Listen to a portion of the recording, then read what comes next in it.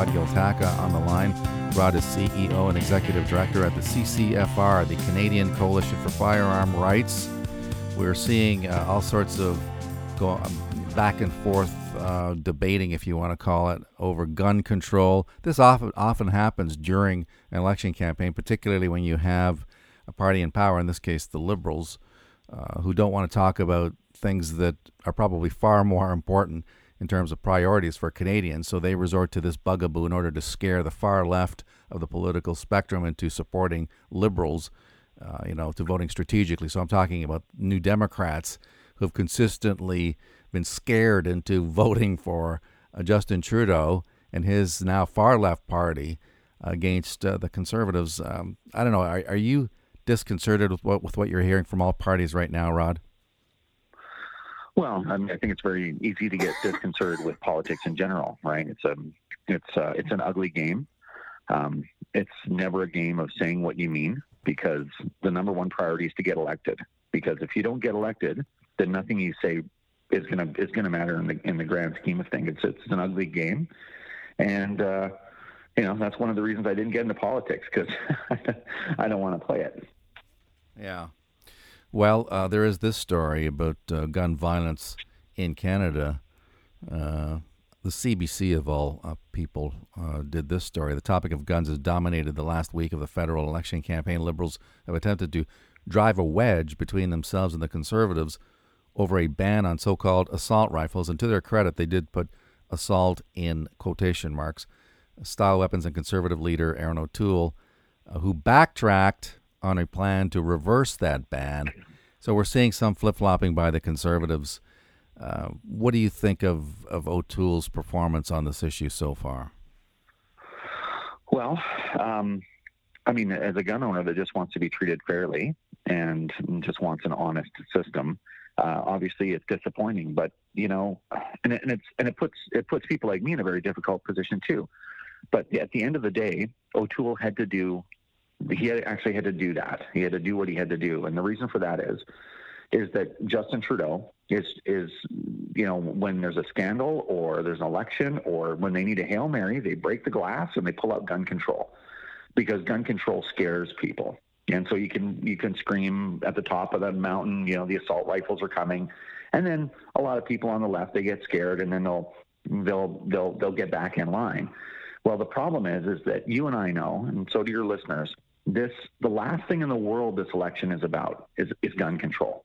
It's about like the very freedom, to go to the store and buy food, right, without checking in with the government first. Like, there's a lot riding on all of this, and Erin O'Toole can't allow the Liberals to make this about gun control. So he had to diffuse it somehow. So I think he went.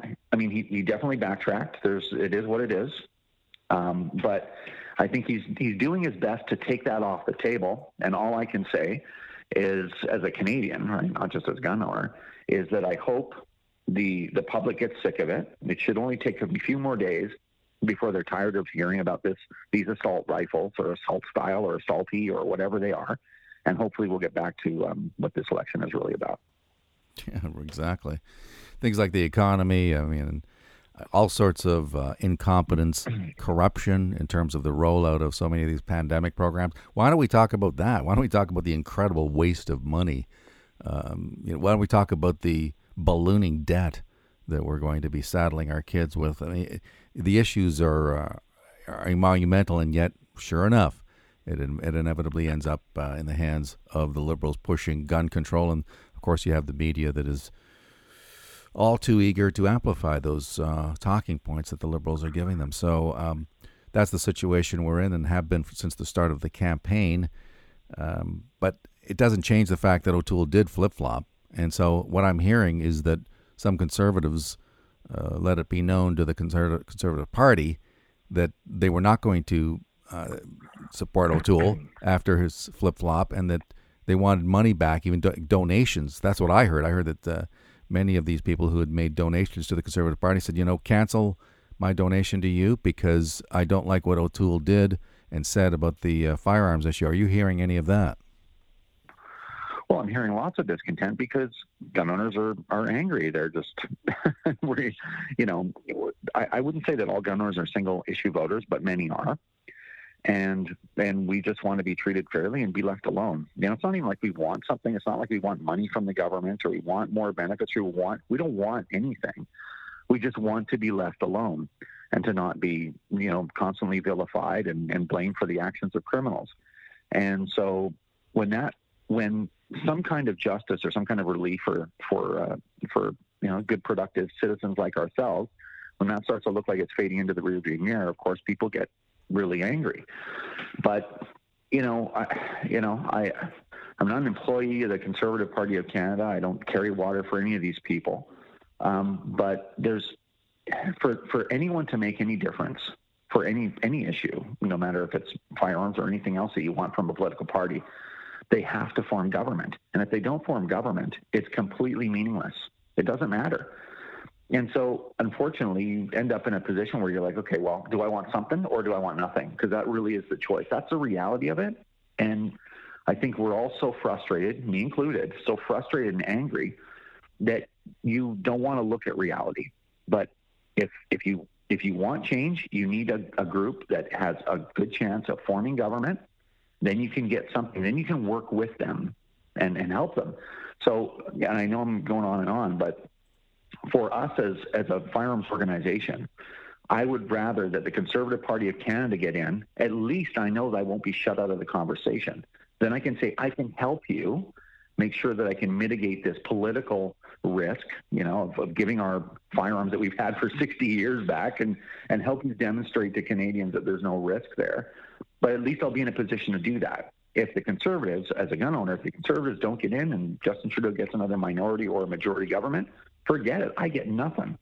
And so this is why you have to be kind of pragmatic about it. At least that's the way I'm looking at it. I need something. I'd rather take that than nothing.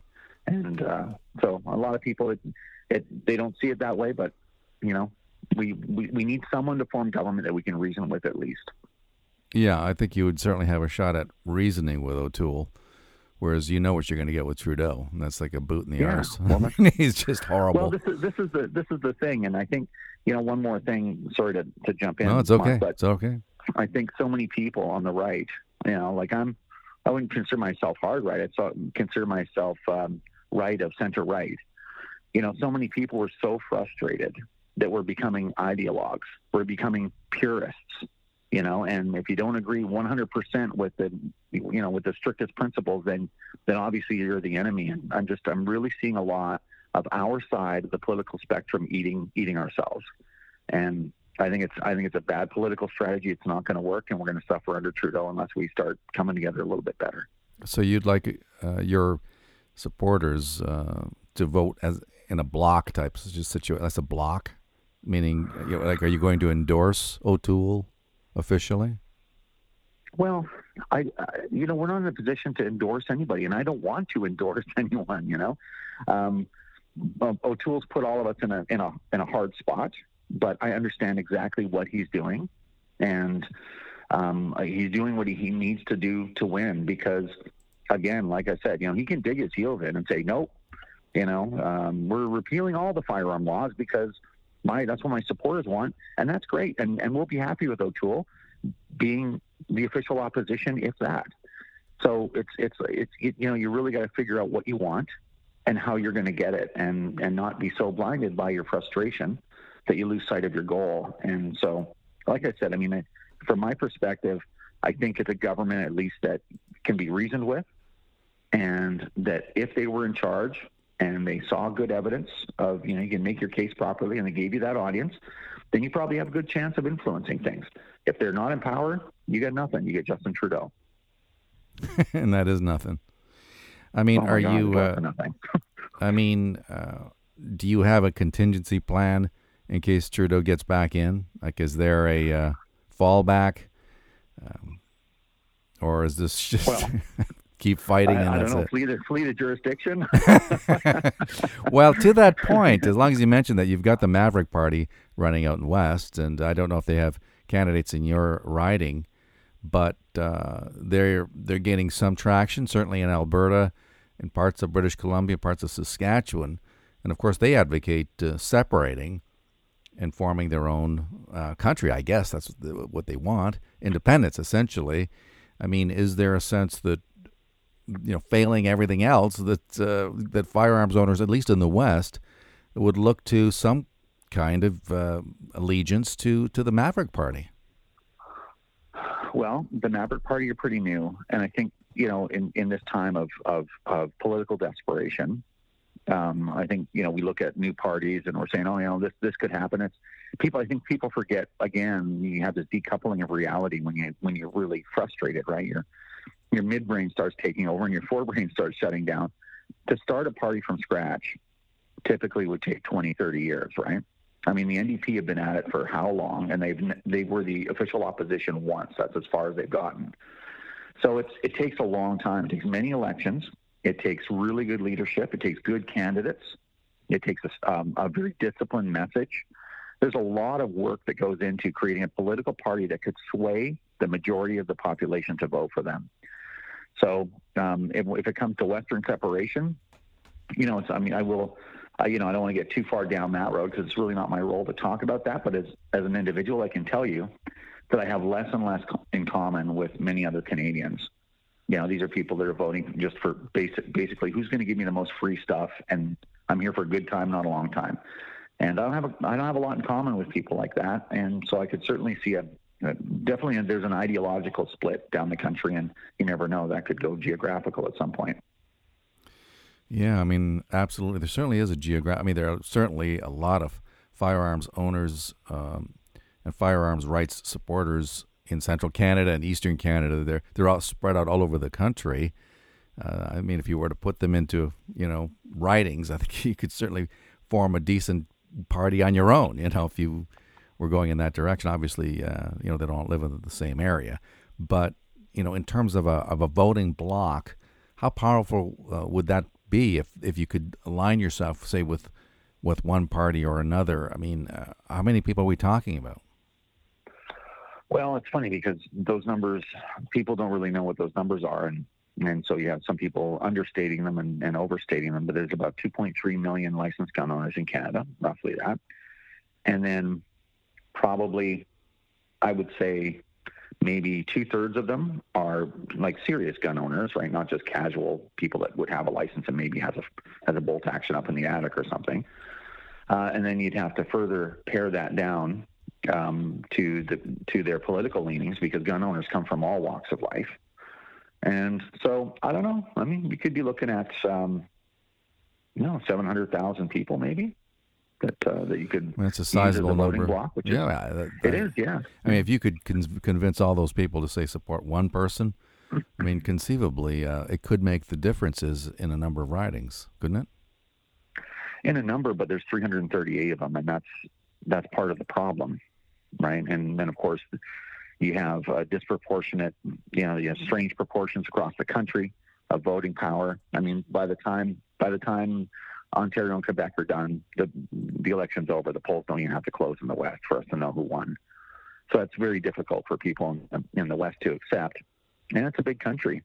But I would not be surprised on the outcome, and we're speculating here, we're just having a little bit of fun, but I wouldn't be surprised if a legitimate Western separation movement took shape, and you had some reasonably credible people standing behind it should Trudeau get in again and continue his plan to basically destroy the country. Well, that's a sobering thought to those who love this country, but I understand that frustration. And the West, at some point, they're going to have to look, at those options seriously. I mean, unfortunately, as soon as you take that off the table, you're saying, well, we're not going down that road, and you're a provincial premier of Alberta or whatever, then you're immediately getting rid of a key bargaining chip in any dealings with Ottawa. You're saying, we're going to take that off. I mean, Quebec never does. It's always there in the background. You better give us what we want, or else, we'll have a third referendum. And they had two failed referendums, and still they get whatever they want these days, including billions of dollars from the West in terms of resource wealth, just transferred over to that province just because they are who they are and they have the power that they do. And so until the West is prepared to use that leverage, it's not getting anywhere, in my opinion. I know we're getting off topic here, but yeah, but circumstances change, and the way that people look at things changes, right? Depending on those circumstances. So, right now it's moving back to the gun thing and tying it into what we're talking about is right now, even the leftists and their ideological pursuits, they don't realize what they're doing to themselves, because everything can't be free. That just doesn't work. And the real problem isn't really Justin Trudeau and Aaron O'Toole and flip-flopping on guns. The real problem is there's more people in Canada that will vote for free stuff than want to do it for themselves. It's a problem with our population, because when someone like Justin Trudeau can win multiple elections, you have a problem. It's not a campaign problem. It's you know what I mean? It's the fact that you have people that would vote for that kind of stuff, and that's the real issue. And I don't know how to get over that using politics or campaigning. At some point you have to recognize that there are irreconcilable differences. The people are going to get what they want. One way or the other. You wash your hands of it and say, look, if all you care about if you're willing to give up freedom for a few trinkets, then you're an idiot, and I want nothing to do with the rest of you. I mean, I understand that attitude all too well, believe me. Rob, thank you for coming on the show. Really appreciate this. It's my pleasure.